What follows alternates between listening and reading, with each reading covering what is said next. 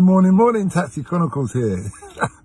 I just had a conversation with a guy, and he's a site manager. So we talk about the problems on the site managers and arguing with people. Everybody comes on a construction site, they all agree what they're meant to do, they sign a contract, health and safety, but yet they still find no reason to want to do what they want to do when they want to do, or not want to do the work, but get paid anyway, or just start around because they've had a round at home. Anyway, that's another thing. Moving over, he said before he was a site manager, he was a scallywag. He was anything that wasn't locked down. He managed to pick up and sell. He used to go and buy stuff that was off the back of a lorry and resell it. But he said when eBay come in, he said, well, everybody just puts stuff on eBay and just got rid of it. And he said that kind of changed the industry for him. And it changed the industry to a point that he just thought,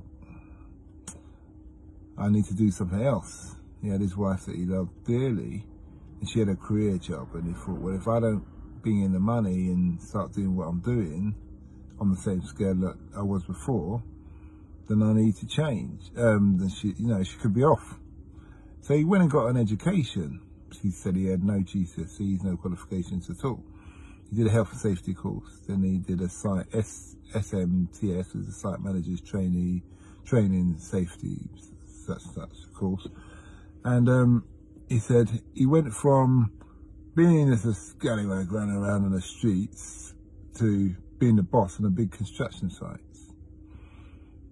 And it's amazing how people can change, how people can just look at themselves and realise, actually, I need to change here. I need to make decisions. And just like I have brothers who have changed because of their partners, they've stopped being a scallywag, if we can put it down like that, and now they're stable family men with many kids and a happy relationship.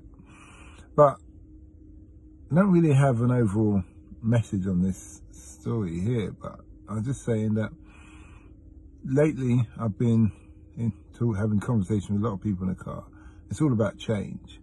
It's all about reflecting. They've reflected on their life. A lot of them have been criminals, and they've decided it's not for me, or I need to do better. I need to give this person I love stability. So I will say to you guys, have you looked at yourself lately? Do you need to change? If you don't, good luck. If you do, I wish you luck as well.